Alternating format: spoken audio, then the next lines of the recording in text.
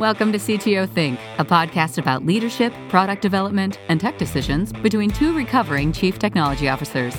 Here are your hosts, Don Vandemark and Randy Burgess.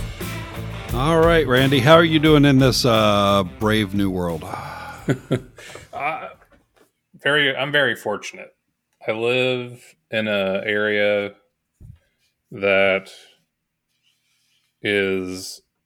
has a lot of outdoor activities and stuff that you can do while still following the social guidelines. Like, there's plenty of green space, and I can stay hundreds of feet away from people. The stuff that you see on like a city in Chicago where I lived before, you can't really go to the park because everybody goes to the park. And then it's just a huge crush that doesn't solve the problem of the social distancing. But where I am is I can pretty much distance and enjoy the outdoors all at the same time. Sure. So that's a big benefit. Still employed. Company hierarchy is keeping the lights on and keeping people working and acknowledging the challenges that have come up, but that's still going well. Megan's company is still doing the same. So, and I don't know anyone personally that has been infected with the virus.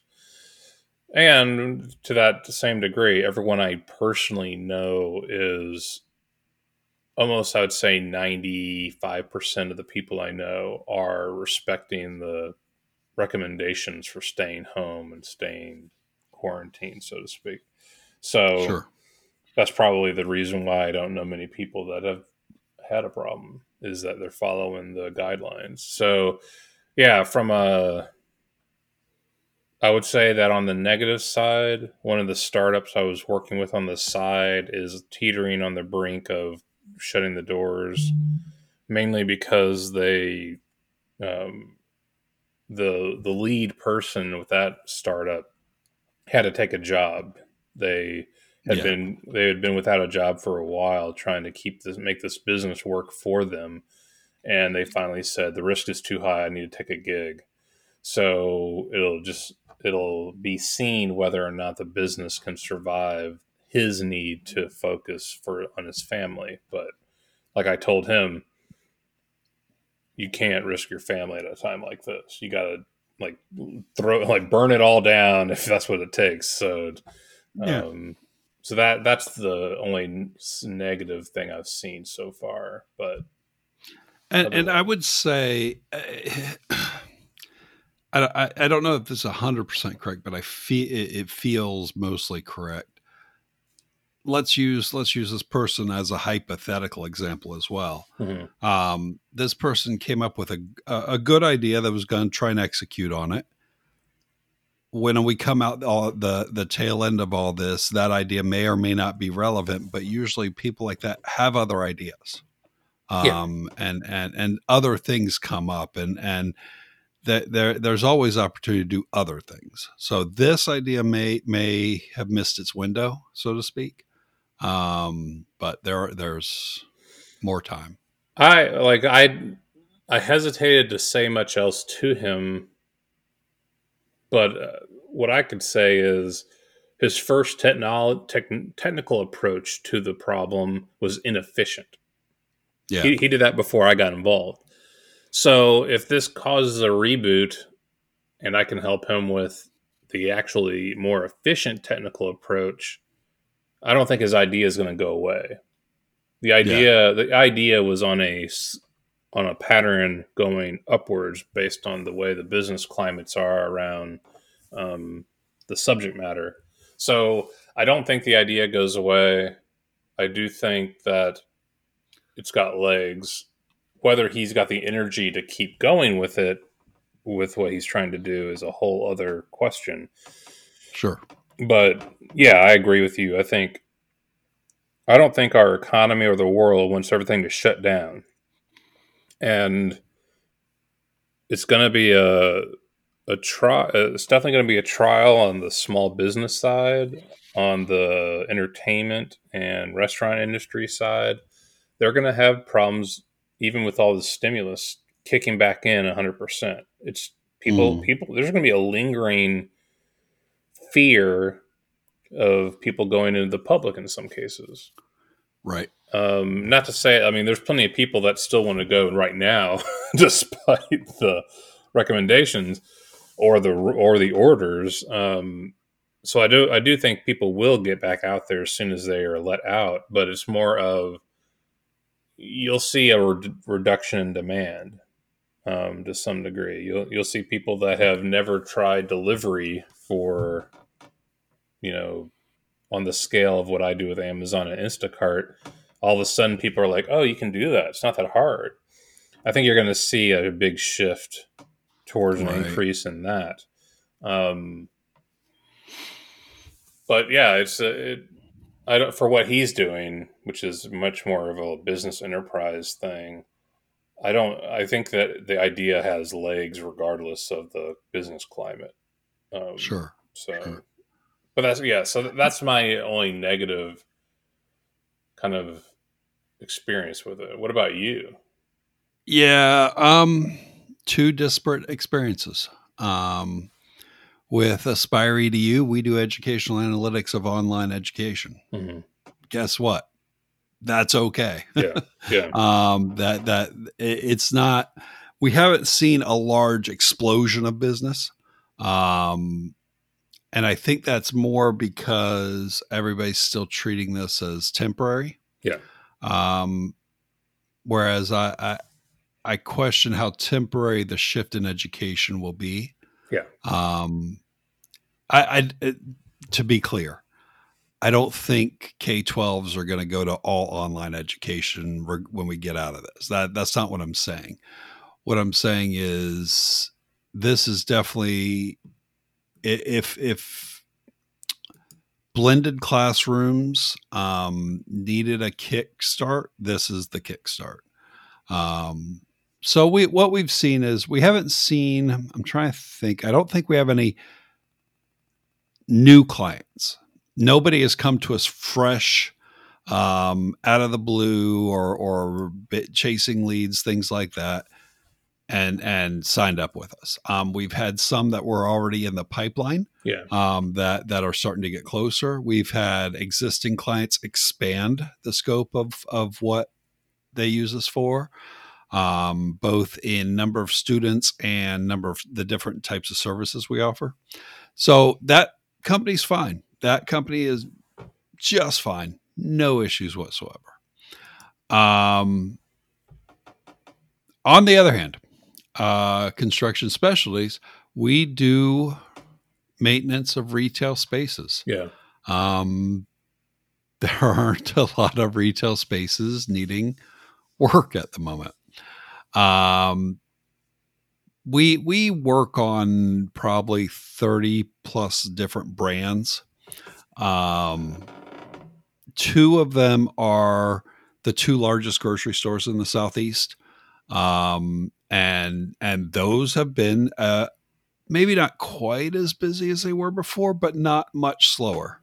And then one of them's the largest pharmacy in the United States. And we've seen a downtick in their work. But that said, we've seen an uptick in pharmacy conveyors, which I don't think anybody knows exist. Yeah. What they are is back behind the counter in the pharmacy department. There are usually little conveyors that the pharmacists work on. So they do something at one station, and then the conveyor moves the package down to the next station, so on and so forth. Mm-hmm. I never knew those existed.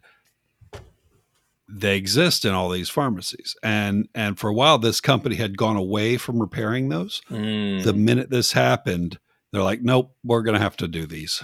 So those three businesses alone are keeping our salaried employees busy for the most part. So we're in a place that we're going to be able to make payroll most of the time. We were already in a good position as far as accounts receivable versus accounts payable. So we have a long runway, so to speak. Yeah. But I don't want to burn that whole runway and not have and then be stuck. Yeah. So it's going to be another couple weeks before I really feel what the impact is. Obviously, we've applied for a stimulus loan, just to cover cash flow, cover payroll. Like I said, the checks coming in from previously done jobs, those will keep us sustained for a couple months at least. And the work we're doing currently probably pays for at least half our payroll. So I haven't had to make any hard decisions yet. And I'm hoping that I don't. But yeah, other than those three brands, we've seen complete shutdown of most of the other brands. Yeah. One of them's a major bank. We saw that one. We still get a trickle of work from because banks are still open. Funny story. They called me one Sunday night. They're like, "We want you to go to all 300 locations in the state of Florida of this bank and deliver them a roll of blue painter's tape because they want to mark X's on their floors. Can you do that in a day?" I'm like, and I had to think through all the different people I had. And I'm like, okay, could we hit 300 locations? Yeah, we probably could. Miami area might be a little tough. It's a little dense down there and we don't have a lot of people down there, but we could probably get most of them. It came back that our cost per location was just going to be too high and somebody else had undercut us. So we didn't end up preparing for the work. And this was 5:00 on a Sunday night, and they sent me the spreadsheet of locations and I was ripping through it trying to say, okay, this person's going here. And, just setting up the logistics of it, making calls all over the place. Like, listen, whatever you had planned tomorrow, it goes on hold till Tuesday because we're doing this. And then they told us, yeah, we're not going to send you any. I'm like, okay, whatever. And then they got back to me Monday morning. They're like, yeah, Chase decided to just go out and have their employees go to Home Depot and buy a roll of painter's tape themselves. I'm like, that was the right decision in the first place. But so that's what the bigger, yeah. It's interesting how companies are responding to this. Maybe that's the whole subject of today's.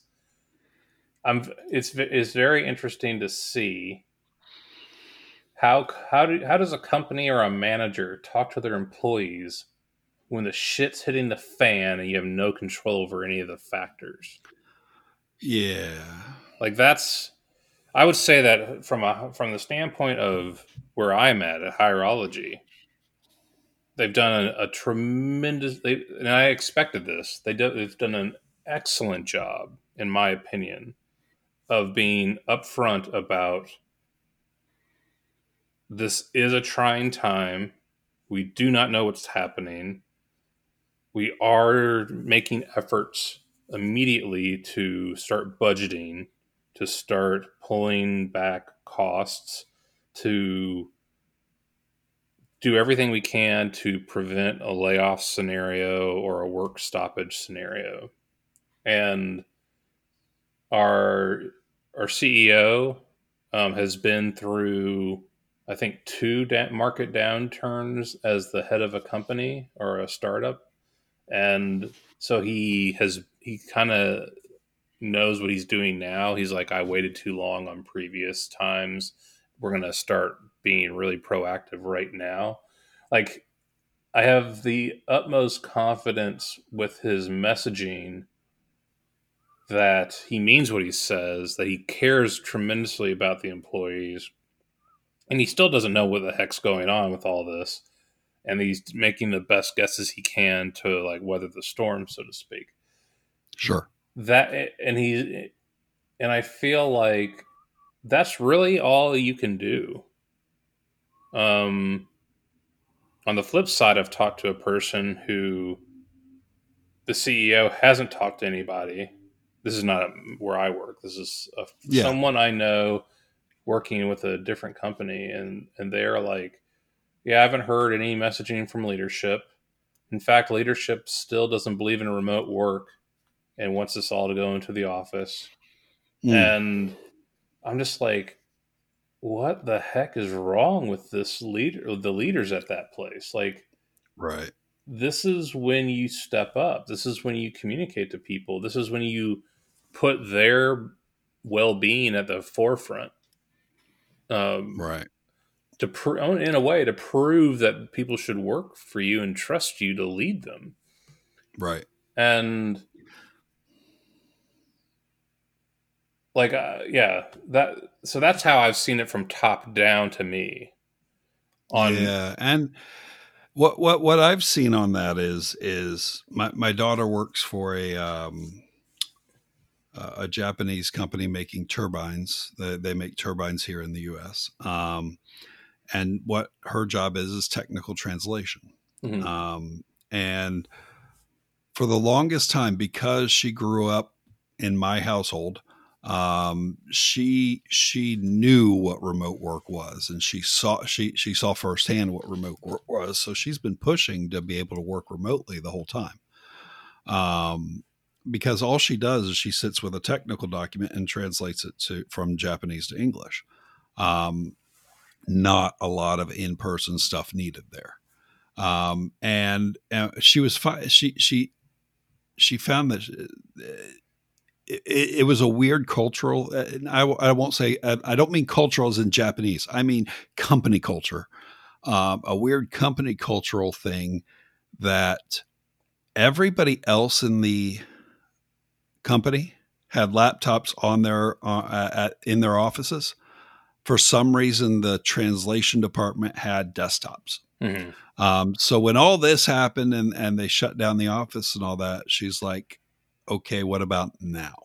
and it took this for them to say, oh yeah, that makes sense. Let's do that. Mm-hmm. So she's like, well, now, because she'd been looking to get away from it, because it's a pretty decent commute for her.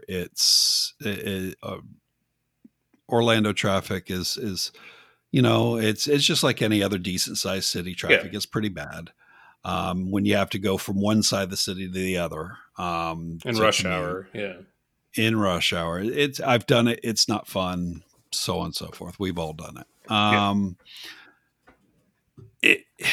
And I said, you're actually spoiled, and you know that, right? Because you grew up in a household where I worked from home most of your childhood. She's like, yeah, I know, but that doesn't matter. That's the way it should be. So she grew up in that environment of seeing that for the most part in a lot of situation, remote distributed work works. And now that they've made this shift, if they keep this shift permanent, which I know she's going to push really hard for, they're going to go from losing her. And she feels she's the best translator they have. Whether she is or not, it's up to that's a matter of opinion. But she feels she's the best translator they have. They're going to go from losing her to keeping her, because they've made that transition to where she no longer has to do the commute. And then the other thing I've seen, and this is what I'm still struggling with, and I haven't made a decision what I'm going to do about it. I had an employee come to me beginning of March before everything really started to shift. Yeah. He wanted a raise. It was time for his raise. He asked for one. I said, absolutely. Because the company hadn't been profitable in the previous year, I said, listen, a lot of us higher ups have taken pay cuts because we haven't been profitable. But that doesn't affect you.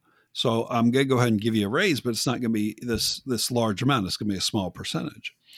I said, but because we're not profitable, I'm just going to hold off to starting it till April. Yeah. And he's like, yeah, that's fine. So here we are 2 days away from April, and I have to decide whether to follow through with it or tell him we're going to hold off on it because because of the current situation. And I can argue with myself both ways. I think, well, Um, not to say that this is a clear-cut answer, but I can say that most reasonable people, if you present them with the case of, I have to put all increases on hold to keep the lights on. My goal is to keep the lights on, to keep people employed and paid at the rates that they had already expected. Yep. And if I can do this retroactively, like later on, I will. But we are in unknown territory. I have no doubt that this is a reasonable employee. Yeah. He's very good. And he would have zero problem with it, I believe. But at the end of the day, we're talking $50 a week. Mm-hmm. Are we saying that the company's in that sort of straits that I can't afford $50 a week? In this climate? In this climate, it's $50. It's less than 1 hour's worth of work on a client site. So I understand what you're saying, and what I'm saying is I can argue with myself. I've been arguing with myself both ways, and I just don't have the right answer. I think the right answer is we're going to hold off. We're going to make it retroactive. But the other side of me says, let's just pay it. Because what we're talking about is probably less than 5% of my overall weekly payroll bill. Yeah. I mean, I get it that the amount isn't a huge impact. I think it's about the sentiment of what you were trying to do as a company. Yeah, I think either decision sends a message, and I don't know what message to send. Right? If I hold off and I say everything you said, that sends the message of we're in bunker mode. We are absolutely keeping everything as tight as we can. Because we're going to ride this out, which is the right answer. I think that's the answer. Bunker mode is what I'd be in. I don't care what business I do. But the other side is I'm confident we're going to come out the other end of it, and because I'm confident, I'm going to go ahead and give you that raise because it's an insignificant part of the overall bill. That's the other message to send. If it's insignificant, is it a good enough raise? The answer to that is probably not. That's a bigger question. Yeah, but the environment we're in, it's what it is. Not the environment we're in, the fact that we weren't profitable in 2019. So yeah, the answer is that's all we can really do. I mean, for me, I'm looking at, I don't have control over anything when it comes to my job right now. Like, I used to be in positions where I did, and now I don't. And a layoff could happen, a furlough could happen, a salary cut could happen. There's all sorts of things that could come out of this the longer this lasts. And I'm prepared mentally to understand the choices that Hierology has to make. Right. I know just hearing people talk that they aren't all prepared. When I talk to people, that some people are scared to death because they are the breadwinner, so to speak. And other people, they're laid back about it. They don't have a lot of dependencies. I mean, for me, it's like I just I'm working with what I'm given, and I feel like because of the communication from leadership that they're not going to make frivolous moves. They're looking out for as many people as they can and the choices they make. And that sentiment is because of how they communicate to us. So And that's also part of what is interesting is you're talking to white collar office employees, Yeah. mostly developers. Yeah. I'm talking to blue collar in the field people. Is there a difference in the communication? I don't know. I do know that in the time I've done this, you cannot treat them the same. That's not to say one is more intelligent than the other. It's just they have different outlooks on life. Oh, yeah. So it's, and that's, I'll put it this way. The part of me that says give him the raise anyway is the part that would be the right answer if I thought I might lose the person if I didn't. And I don't think that'll happen in this scenario. And really the idea that it projects confidence, not really all that important. Yeah. To project that confidence. It's important that we make it through this. So that's probably the right answer, but I hesitate. I just have small hesitations because I'm like, we'll probably be fine. I'll put it this way. It's not going to be the fact that I gave him the raise that puts us out of business. Yeah. So therefore I'm like, well, if that's the case, why hold off? I have this argument with myself 4 or 5 times a day. Yeah, I get it. I think the other question is, what if that employee were to tell, I guess what I always think about is when I'm working with an employee and talking to them about their personal situation and how I'm handling it. I also think, what happens if they turn around the water cooler and just tell everyone what we said? Like, I will, as a manager, not talk to other people about the people on my team's personal situations. Right. But people talk. People Yes. will talk to each other about every interaction I have with them. So that's the messaging that I'm almost more concerned with about, okay, I know what the message is to this one person, but what is the sentiment that everyone else will get when they chat? And if they chat, the other people are going to want raises as well. And that's actually perfectly valid and a good reason not to. It's interesting because we have many subcontractors. We have 2 employees that work out in the field. This was one of those 2 employees that works in the field.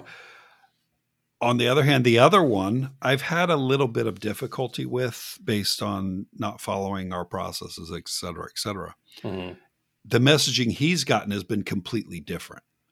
The messaging he's gotten was, listen, we need you to do these things exactly the way we're doing it because we can't risk our relationship with our clients based on missing process problems. And I need you to be flexible enough to do things the way we do them and not the way you want to do them.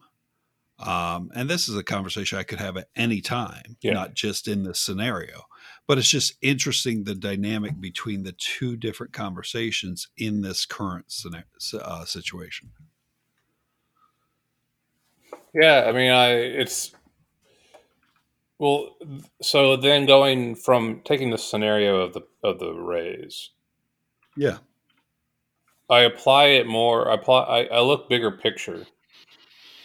When you set a policy that responds to an event like this, hey, we're going to freeze raises. Hey, we're going to approach. Like, I think that people want to know that their managers, leaders have a plan, or have a concern that is showing a concern, understands the impact of the choices that they're making, what have you. Like when I sit down, right? So for me, my world has changed at Hierology dramatically in the last 2 weeks because Yeah. when I like if we rewind to January, I was on a team of like 4 to 5 people, and right before the middle of February, I guess they said, "Hey, we're gonna promote you to manager, and your team is going to double in size." Like, no big deal. I've had managed this many people before, and then due to a number of circumstances, they were like, are you okay to manage 2 teams and almost triple your number of people from January?" And that started 2 weeks ago, maybe 1 week ago. I can't remember. Sure. When all this stuff started going down. Right. And so I'm like, I am a quasi introvert / extrovert. I'm right in the middle. So doing meetings and video Zoom calls exhausts the hell out of me by the end of the day. Yeah. But I'm fine with it. It's just a matter of, this is not what I'm used to. And so now I'm talking to people constantly, and everyone is different how they're dealing with home remote work. Even a remote team, even people that work remote, when all of a sudden their significant other is home too, and their kids, young kids, are Yeah. home, it changes everything. Doesn't matter how long you've been For doing sure. remote work.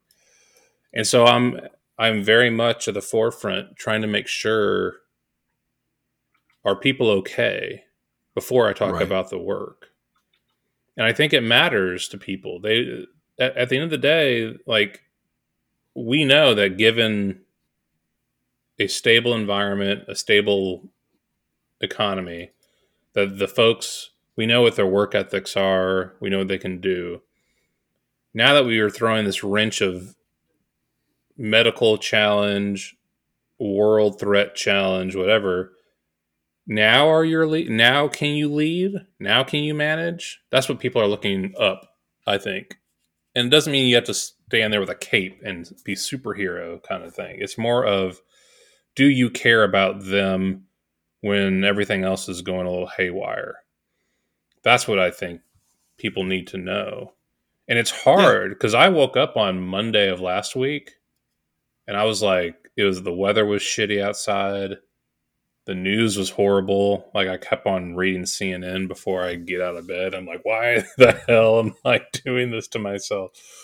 And it was hard for me to sit there and actually talk to people about their situations when I'm thinking, man, I'm down in the dumps right now. Doesn't feel good at all. And that's where I think you a CT, like a technical, it doesn't matter if you're a technical manager or like any kind of manager, being able to work with people and communicate with them when everything is going crazy is the true test of the job, I would say. Yeah. And it goes way beyond all of the remote work management skills that we keep reading about. Everyone on LinkedIn suddenly wants to teach me how to work remote. I'm like, I really don't care about that part of it. I want to know is, how do you talk to people when things are tough, when you have to make really tough choices? I've already had old students of mine reach out looking for potential new work because they feel, hey, layoffs are on the horizon. And I'm trying to do what I can, but the market has dried up really quick. And I think that's, to me, where the true test of leadership is in times like this, when the work seems to matter less, but you still need to keep doing it or it all goes away. And that's the harder balance to strike as a manager right now, I think. Yeah. And that's absolutely true. And one of the other struggles I've got on my side related to that is, I've got 2 people who are responsible, 2 people who work at their home offices, who are responsible for distributing the work to the people in the field and keeping up with it, that sort of thing. Well, we've gone from 30 brands to 3. The 3 brands that are busy were all the responsibility of one person. The other person, he has no new work orders that have come in the last week or so. Yeah. Or it's been not even a handful. It's been what you can count on one hand. So one side is, okay, do I just get rid of that person? Do I lay that person off? And I don't want to do that. Yeah. So what I'm working on right this minute is we've gone from X amount of volume to less than 25% of that volume. Are there new processes, new things I want to put in place that we can use this current time to do now that the volume's less? Are there other things that I want to do, but I've never really had the time or the person power to do? Well, I've got a person sitting here who could do that stuff. So that's what I'm looking for as well, is things to do for people who their normal job, they don't have a lot to do right now. So this is when you say, go back to old episodes of This Old App and CTO Think related to Don's personal coding projects that Randy criticizes, and you tell them to work on those things for you. I've thought about that, and we've talked also. We could do a whole backlog of episodes, because what did we talk about? We talked about no code or low code solutions. Yeah. Well, what I'm building, what we use is a no code, low code solution. So it's certainly something he could pick up. He's done work in Excel before, so it's not like he hasn't been able to piece things together. And that may be a direction we go to. But he needs a clear direction from leadership to point him in that direction before he can do that. Yeah. So I've got to figure that out. Yeah. And I think that's a challenge that a lot of managers have. It's nothing new to suddenly have a downturn in work in a situation like this.